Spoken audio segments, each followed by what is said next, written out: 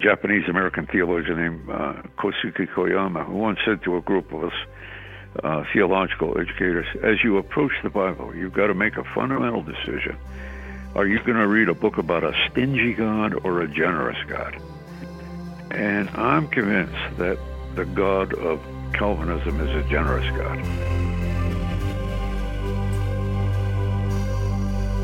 Welcome to this episode of Church Pivot, a podcast of the Evangelical Presbyterian Church.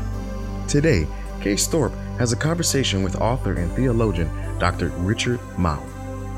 They discuss today's church and the challenges she is facing and the opportunities that wait just around the corner.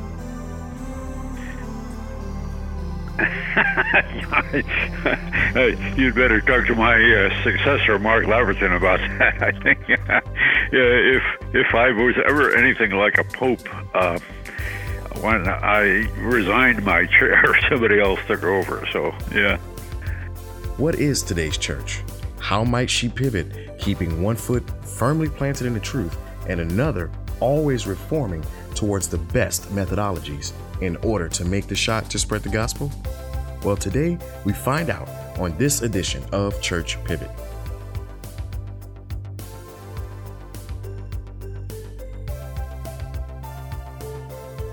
Hello, friends. It's Case Thorpe again, and it is my joy to serve our collection of churches in the Evangelical Presbyterian Church as moderator this year. So, I've heard from a number of you about the last podcast with Dr. Tim Keller and that it went well. Over 250 of you listened, and that was super encouraging. I hope that the conversation and the topics that we explore here on this podcast help to make you a stronger leader in the church and to help your churches pivot towards a more robust, dynamic, and transformative place, both for your people and your communities. Now, since the last time we were together, I've been on the road. I got to enjoy the cool mountain air of the Alleghenies. I enjoyed a libation at the bar where Wyatt Earp used to visit in the high desert air of Prescott, Arizona, there with the pastors on retreat in the Presbytery of the West. Presbytery of the Gulf South welcomed me to Houston with some amazing barbecue, and then the Church Planters Retreat in Colorado Springs. Tons of fun. In fact, I wrote about that in last month's Church Pivot blog post. And then I got back here to the swamp, the humid Presbytery of Florida, the Caribbean, and we had our first pastor's retreat that Mike Glotto put together, which was awesome. And we took in our first African-American teaching elder, and that was really encouraging. So it's been a great run of travel, and I've loved it. I have learned so much and heard so much. And so I wanted to share three things I've observed about the EPC. Three observations. Number one, there truly is such energy and momentum. Truly energy and momentum. In each place I visited, there was a palpable sense of purpose, of expectation, and concrete progress being made either in church planting, church revitalization, local or global mission, or even care of the pastor's soul, more and more an issue we need to take note of. And I really mean that about energy and momentum. I mean, I have seen too many denominations, been a part of one, with a whole lot of empty talk and clever marketing. But there really is some energy and momentum. So 2 examples, Andy Cornett from the Signal Mountain Church, he was with me at the Church Planters Retreat, and let me tell you, he was giddy for the fact that he and some other leaders in the Presbytery of the Southeast have just gotten permission to form a church planting commission. Now, a commission, is different than a committee, but they have the authority now to go forth and conquer. So Andy and a number of other young bucks are learning the ropes of church planting and developing this regional network that has both authority and responsibility. Really, really cool stuff. And then here at home, I'm thrilled. We just hired in our presbytery Shane Wheeler as new director of church planting. And Shane hasn't even crossed the 6-month mark, and he's already got leads on 3 different church planters in 3 Florida locations. He's working with a congregation in need of rapid revitalization in the Miami area, and even mentoring a young man for more in his church work. So energy and momentum. Very exciting. Second observation concerns the vision of Revelation 7:9 Task Force, where our hope is that our congregations will truly look like every nation, tribe, people, and language. And I have seen this beginning to happen in small ways, for sure. Like 30% of our church planters at the retreat are African American or Hispanic. But then, let me tell you, the work of the Revelation 7:9 Task Force is occupying the conversation in big ways. It is the buzz. It is what everybody wants to talk about. So while Dean Weaver and Rufus Smith, the formal work of the task force, will come out at General Assembly, this topic is on everybody's mind. Now, I hear like supporters get really excited about it, and critics are a bit suspicious of this or that, and then there's a lot in the middle who are just waiting to see. But what I love is that, at least the pot is being stirred. There is conversation about what God is leading us to do and who he's calling us to be in the EPC. Now, the worst thing that could happen would be indifference. The worst thing. And the concern that as America diversifies in race and ethnicity, that our congregations are just going to get left further and further behind. So when folks talk to me about the Revelation 7:9 Task Force, their comments usually fall in about one of three different buckets. There's the theology bucket, the socio-political bucket, and then kind of the practical, pragmatic bucket. So the theological bucket, those conversations, I hear folks wrestling with the vision of the church as described in Revelation 7:9, the sin that we see both in ourselves and society, or the necessary work of confession and reconciliation if we hope to repair the breach that's in our culture. A theological conversation also emphasizes the need for evangelism. And are we going to be about adult conversions in our most immediate neighborhoods around our congregations? Now, you can imagine the socio-political bucket, those conversations really are much more polarized. I've heard folks argue that a Marxist-based view of society, majority minorities, and systemic analyzation is corrupting our conversation. I think that's a little much. But others, are worried that we're trying to be politically correct. And, being politically correct is just empty and vacuous. When the gospel is both offensive and the sweetest truth one can know. Hey, I agree. Let's don't be politically correct for politically correct's sake.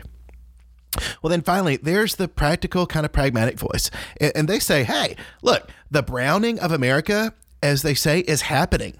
It's happening. Do we want to die off in the way of the primitive Baptists? The church either evolves or it dies a long white death, say the pragmatists. And I can tell you, from experience here at my church in Orlando, that we'll get new visitors to worship from the north or the west, and they'll say to me, awfully whitewashed around here. I wonder what's going on beneath the surface. Well, where will we land, friends? God only knows. But at least we're talking about it, and that is a good thing, I think. Third and finally, observation. I've seen over my time with many of you that there's a recognition that we've got to do something and more in the next 5 to 7 years as most of our pulpits become available as boomers retire. Do we have enough Gen Xers and millennials already? Is the pipeline for leadership strong enough for teaching elders? Well, in a future podcast, I'm excited to share with you that I have invited 3 dynamic millennial teaching elders who are going to share with us a white paper they've been working on to call the church to cultural renewal and the missional way to get there. There's a lot of sometimes poking of fun at millennials with their craft beer and their fine leather goods and skinny jeans. But I'll tell you, and I've observed this working with a number of millennials on our staff, particularly my dear buddy Tanner Fox at First Pres. These cultural markers are a cry for authenticity, for quality, and for saying we're done with anything that isn't real or worth sacrifice. And, I think that's pretty good for us in our future. So an example, like as moderator of the General Assembly, I was asked to appoint a task force to study our generosity culture or lack thereof, and even to look at the per member asking formula, how we fund the national church. Well, it's in this conversation that millennial and Gen Xers have surprised me the most. Truly, when they learn that like 30% of our churches do not even participate in per member asking, they'll say to me, are those congregations in or are they out? I mean, if you're going to be a part of the club, then be a part of the club. Honestly, I didn't expect this. It's the boomers sometimes who will hem and haw and say, well, we want to find a way to make it work. And a Gen Xer will interrupt me and say, you know what? The EPC was there for you when you needed a connectional home. It's your turn to be there for us and others. If not, move on. Whew. Wow. Like authentic, real. Laying it on the line. I mean, we've got such cultural pressure. There's not room for chaff. Either we're doing this or we're not. So I don't know where we're going to land. I just have hope then for the future leadership of our church and the way in which they're going to lead us forward.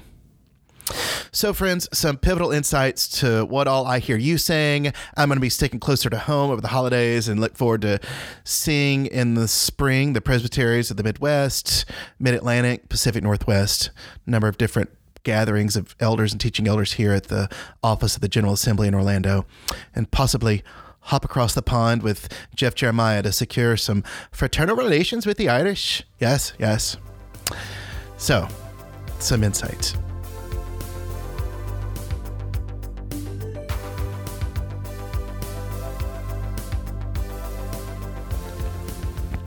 Well, now it's my honor to have with us Dr. Richard Mouw as my guest. So Richard J. Mouw returned to teaching in 2013 in the position of Professor of Faith and Public Life after 20 years as president of Fuller Theological Seminary, an alma mater of mine for my doctorate. So before coming to Fuller in 1985 as professor of Christian philosophy and ethics, he served for 17 years at Calvin College in Grand Rapids and has also taught at Free University of Amsterdam, home of a mutual fan favorite, Abraham Kuyper. He received in 2007 the no longer offered Abraham Kuyper Prize for Excellence in Reformed Theology from Princeton Theological Seminary, another alma mater. So Richard is a graduate of Houghton College, Western Theological Seminary, University of Alberta, and PhD from University of Chicago. Been the editor of the Reformed Journal and author more than 20 books, including 2 that I teach in my seminars. He shines in All That's Fair and When the Kings Come Marching In. I highly recommend those. Dr. Mouw has generated controversy for some and borne witness for others when it comes to interfaith dialogue. He's been a principal in the Reformed Catholic Dialogue and interfaith theological conversations with Mormons and Jewish groups. So he's a father, husband, and a grandfather. Richard Mouw, thank you very much for being with us today. Hey, it's great to be with you. Looking forward to our conversation. Well, so I have a confession to make. For the last podcast that I did with Tim Keller, who I imagine you know well, yeah, I opened by asking Tim if he realized that many Gen Xer and millennial pastors call him the Presbyterian Pope. Well, he said he didn't know that, and then he didn't laugh. We just sat there with kind of dead air, and let me tell you, it was painful. Painful. Well, so this morning I thought, Case, don't try and be funny. But if I were to call you Pope of something, like, would Richard Mouw be the Pope of Fuller? You'd better talk to my successor, Mark Laverton, about that. Well, if I was ever anything like a pope, when I resigned my chair, somebody else took over. So, yeah. Well, we've got 2 popes right now. We might as well have 2 right? popes of Fuller. Yeah. Well, thank you. I do appreciate you being here. So, to kick off, I know you have done a lot of work and writing in the area of civility. Yeah. And Absolutely. We find ourselves in a unique cultural moment. Social media, national media, DC politicians. I mean, my goodness, president who tweets often. It's some have said like we have the 24-second news cycle now, not even the 24 hours. Yeah. So, I mean, are we getting more and more crass and losing our ability to have civil dialogue? And what are the implications for our congregations? Yeah. Well, thank you. You know, that's such an important question. In fact, I think it's probably one of the two big issues that come to me from people in the pastorate, in ministry, about how they are to, lead God's people. It's really like after the election, for example, in 2016, so many people, and I've got to say too, not just in the evangelical and Reformed type churches, but even in liberal churches. A lot of people don't know, that they're probably a third of the members of the United Church of Christ, the United Methodist Church, the PCUSA voted for Donald Trump. I mean, we hear a lot about, the high percentage of evangelicals, but this is a divisive reality in just about all congregations. And the problem isn't that people aren't talking to each other. It's that they're not talking to each other. They're afraid to deal with it because they see these issues as such inflammatory, divisive, polarizing things that they decide, well, you just don't talk about that kind of thing in church. They become taboo, certain topics. And the fact is, the more I have worked on this idea of civility, which really means civility is, being nice, being polite, being respectful of other people in the public square. The word civility comes from civitas, which has a lot to do with city and public life. So we learn to be nice to people, or at least know how to get along with people we're irritated with, families, in classrooms, little kids. Be nice. One of the first songs that I learned as a little kid after Jesus Loves Me was "Be ye kind, be ye kind, be ye kind to one another." But it's more and more difficult these days to find kindness in public life. When I wrote my book on civility, I was very concerned about how religion was at the heart of big global issues, Catholics killing Protestants, Protestants killing Catholics in Northern Ireland, Christians at war with Muslims in Bosnia, Herzegovina, Jews and Muslims at war in the Middle East. You get these. But when my book came out, and just within a couple of weeks, I got phone calls, interviews from both the New York Times and the Boston Globe. Neither reporter knew of the other, but each of them was writing about civility, and they wanted to talk about parking lots.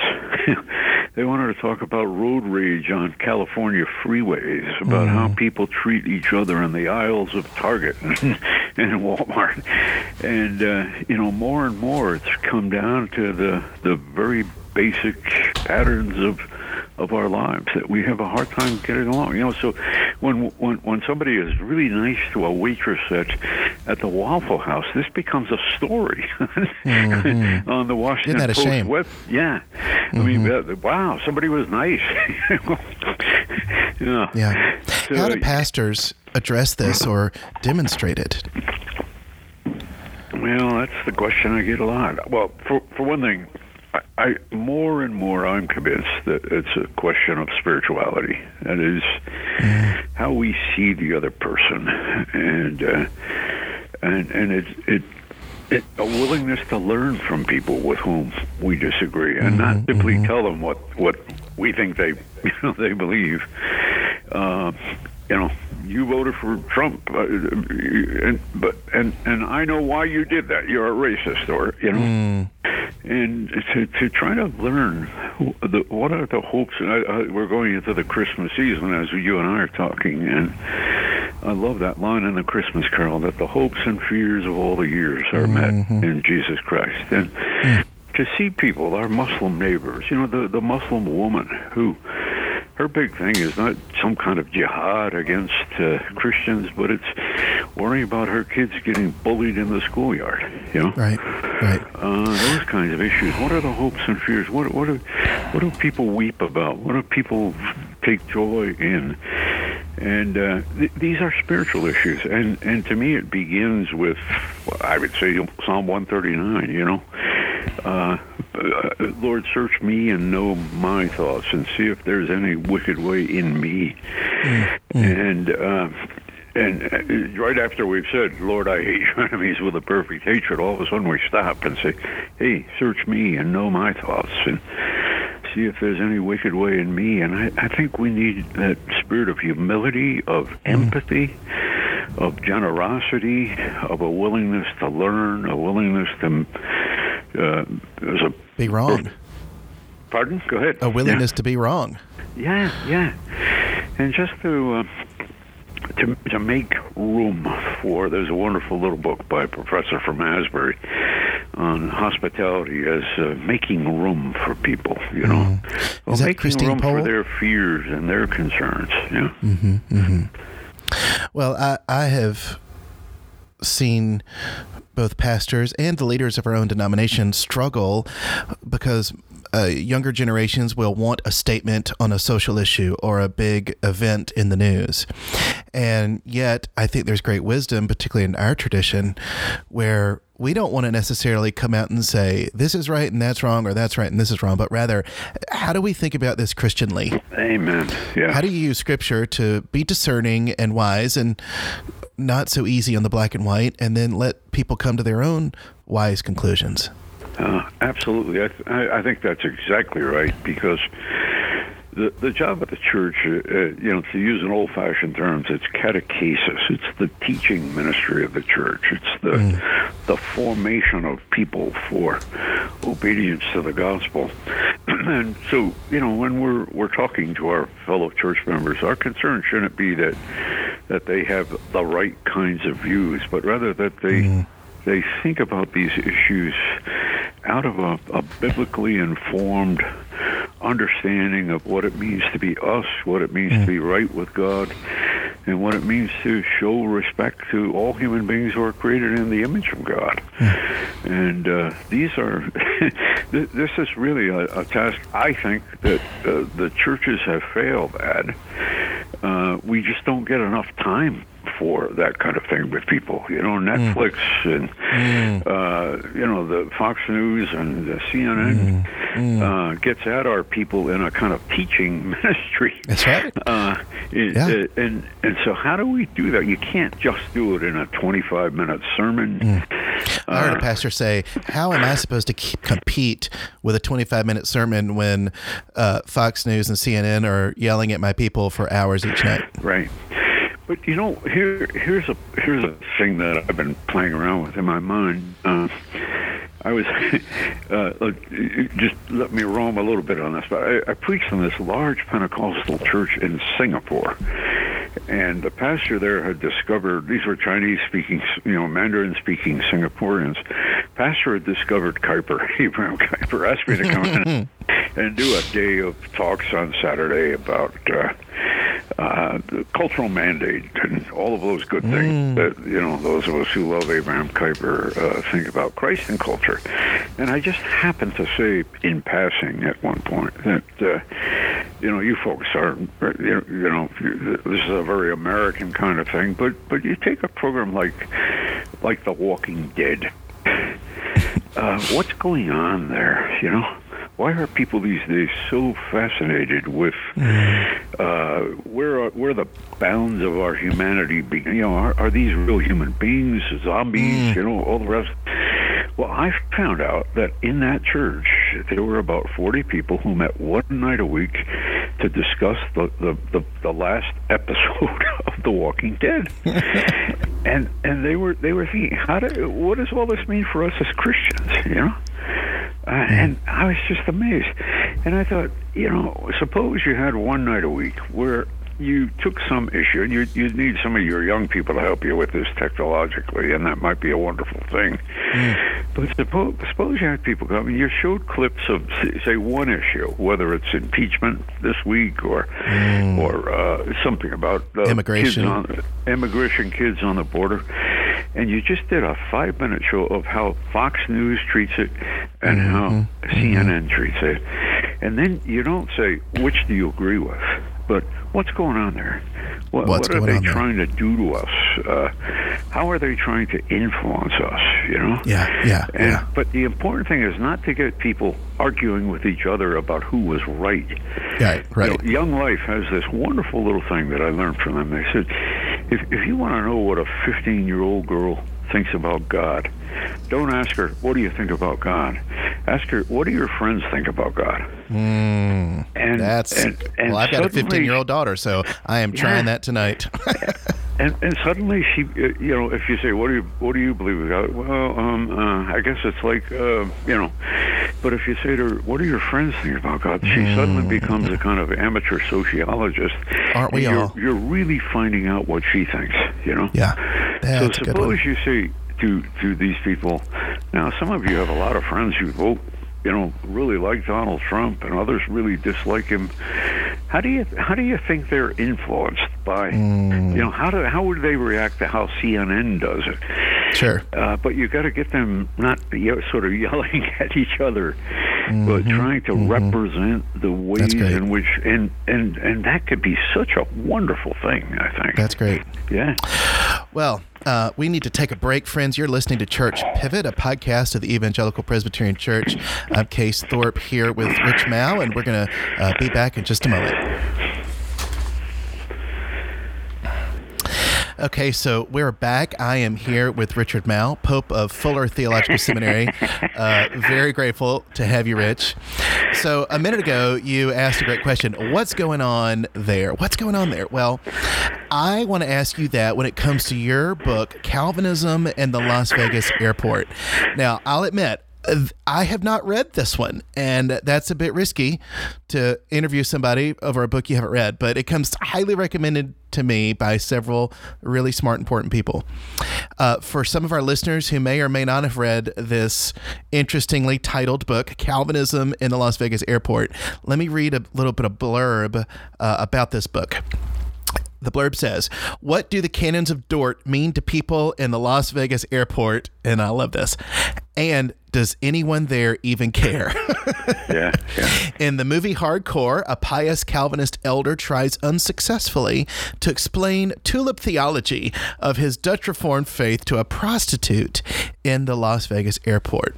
This incongruous conversation demonstrates how Calvinism is often perceived today irrelevant, harsh, even disrespectful.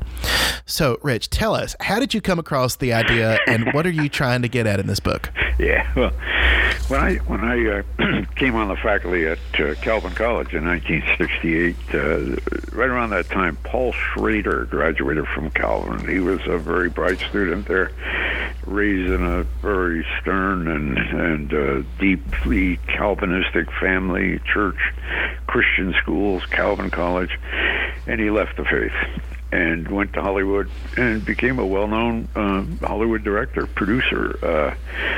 His big victory was, the first one was Taxi Driver, which is a very well-known film. But then a couple of years later, he began to work on a film about Grand Rapids, Michigan. George C. Scott played this stern Dutch Reformed elder. His daughter had run away and gotten into the sexual underground in California, and he goes out looking for her. It's sort of the father looking for the prodigal daughter. And he finds this young woman, Nikki, N-I-K-K-I, who's a valley girl. She's also involved in this sexual underground. But she agrees to help him find his daughter. So they follow these. They go to San Diego, so they go to Las Vegas. She's no longer there. She's up in San Francisco. They're sitting in the airport, and this pagan young woman says to George C. Scott character, why are you doing this? You know, why are you trying to? My father would never come looking for me. And he said, well, it's complicated. And she says, well, tell me, we got time. It's about religion, isn't it? And he said, yeah. Well, what is your religion? He said, I'm a Calvinist. He said, well, what's that?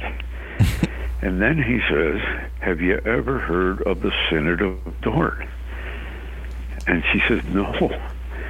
And then he gives a fairly decent, like 2 to 3 minute summary of the 5 points of Calvinism, TULIP. Wow. And when it's done, and I won't quote exactly what she says, but it's a close paraphrase, she said, gee, and I thought I was screwed up, you know. and that, in many ways, a wonderful exchange, you know. And then it hit me, suppose somebody like that asked me, sitting in the Las Vegas airport, what's a Calvinist? And I would not begin with the Canons of Dort. I'd begin with Heidelberg Catechism, question and answer 1.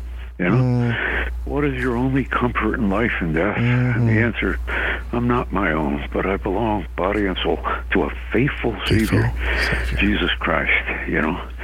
So I decided to write this whole book about how do you explain. Actually, while I was writing the book, I went to the Las Vegas airport, just sat there and looked around and said, suppose I got into a conversation with that guy over there, you know, with blue hair and earrings and stuff, you know, sticking out of his nose and like metal. Suppose I got in a conversation with him about what I believe as a Calvinist. Right. And so that's how I got going on the book, you know. And the fact is that you know, in the most profound sense, and I'm a real Calvinist, and you are too. That in the most profound sense, what we really believe is that there is a faithful Savior that was sent by a God who is in charge, sovereign ruler of all things, and that we're helpless sinners who desperately need to know that God has done something for us that we could never do for ourselves. You know, beautiful. That's at the heart of it. Yeah. And the reception. What kind of reception have you gotten from this book? Well, you know, pretty good. I mean, it gets used, and I know places where they use it with high school kids, and you know, at certain Reformed colleges, they use it for the freshman class, you know, coming in. This is the kind of education we're trying to give you. Yeah, pretty good all around. I think there were a couple of things in there that some people didn't like and maybe were a little nervous about. But overall, yeah, I think I'm happy. It was. I still get people, you know, pastors who saying, you know, I based the sermon series on some of the ideas in this book, and like, you know. Well, I have a meeting on Thursday with one of our up-and-coming officers who's actually in training right now, and she's really struggling with some aspects of Calvinism, as you can imagine, and we've talked about declaring scruples for Westminster and what that process looks like, and I'm grateful that at least she's going to be in conversation with me about it. Yeah. But I have found over the years in doing officer training, it sometimes takes a while to get used to the realities of Reformed doctrine and to live in them. It's like putting on a pair of clothes and just getting comfortable over time. And then the confession comes easy. Yeah. Yeah. And I think the problem that there are, I mean, you and I really do believe this stuff. I mean, you know, I believe all of it, you know, Westminster Confession, Canons of Dort. And I think it's so important for us to think, in what ways is this good news? Because it often comes across as bad news to people. Oh, well, there's this distant God, and he predestines all things, and he somehow just sends some people to hell and other people to heaven, no matter what they've done, you know. Well, it's looking back on it with a cultural lens. That's right. And so we need to be thinking about, and this is why the Las Vegas airport for me was an interesting challenge, you know. How would, if I had a chance just to say at a certain moment in the Las Vegas airport, ladies and gentlemen, we're just going to take 5 minutes, and I just want to talk to all of you. about what the Calvinist God wants you to hear today, what would I say? And I'm not sure we would. I think what we want to hear is that there's a Savior. That and in many ways, this is we have a wonderful opportunity, because the idea that we're helpless. I mean, there are people these days who are atheists, who are really worried that the human race is going to go out of existence because of climate change. Well, 60% of Orlandoans, recently a report said, live daily with overwhelming hopelessness and despair. 60%? Yeah. And you know what we want to say to them is, yeah, you're getting it right, except there's one more thing we have to say. And that is, there's a God who deeply cares about us and about his creation, And he has done something that we could never do for ourselves. Without that, we are hopeless. But I don't know a theme that makes more sense today than that we're helpless to direct lives toward a good destiny apart from the sovereign grace of God. Preach it, brother. Well, one last big question for our time remaining.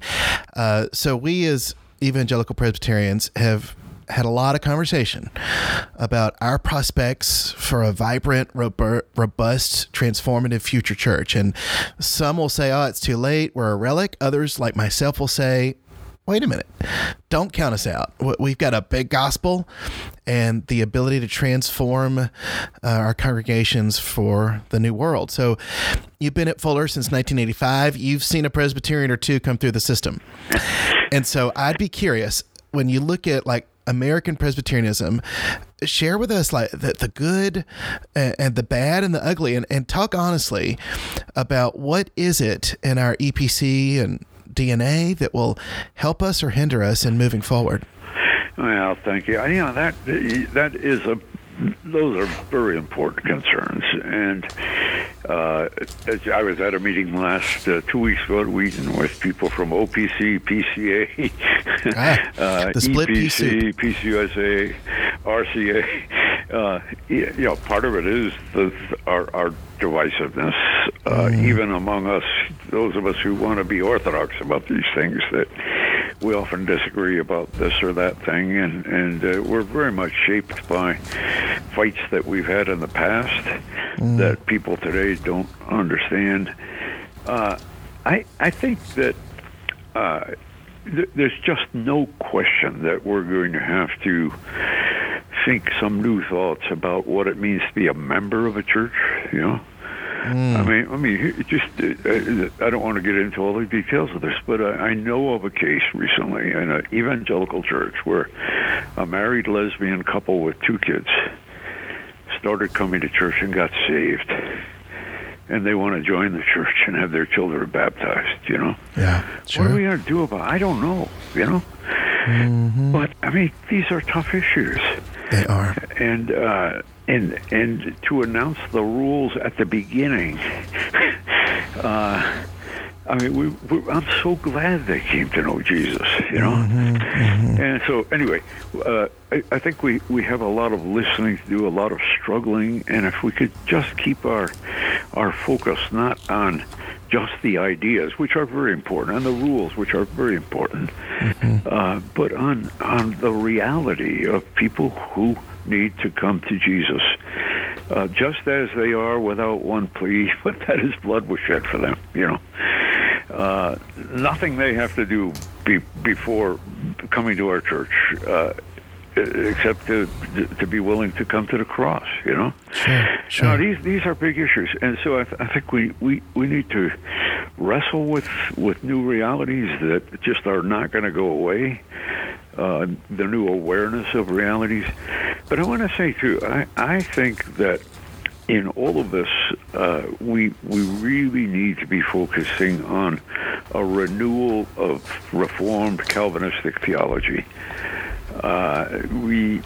those basic themes of God's sovereignty and our own our own helplessness as sinners, and the grace of God, and a generous spirit. A lot of the people who came before us were far more generous as Calvinists, including John Calvin, Benjamin Warfield, Abraham Kuyper, Herman Bavinck. They had a spirit of what I call salvific generosity. Interesting. That's often missing today, And Benjamin Warfield wrote an essay right around the turn of the 19th century on how many people will be saved at the end. And he was convinced it was going to be a huge number. and I want to study more about what was going on there. But he wasn't... I've been quoting a Japanese-American theologian named Kosuke Koyama, who once said to a group of us theological educators, as you approach the Bible, you've got to make a fundamental decision. Are you going to read a book about a stingy God or a generous God? And I'm convinced that the God of Calvinism is a generous God. And covenant theology shows us that. Yeah. But we need to be working on that. And it's not enough just to... And I love the confessions, and I'm against, departing from them. But we need to be thinking about how we present all of this as good news to a culture that desperately needs to hear good news. Wow. Well, and I don't think seminaries, I don't think seminaries have done a good job of equipping us for speaking to this postmodern age in which we live. I just think we have a lot of important work to do on that. Well, Dr. Mouw, thank you so much for your time and your wisdom. I really appreciate it.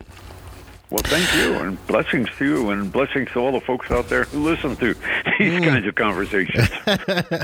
Well, friends, that's all we have. And for this episode, I do sincerely hope that you have a beautiful and warm Christmas season, celebrating the incarnation of our Lord Jesus with your family, your congregations, and your community. Many thanks to New City Church, Brandon Queen, and Brian Smith for getting this podcast to you. This is Case Thorpe on behalf of the Evangelical Presbyterian Church, and I will see you in the next episode of Church Pivot.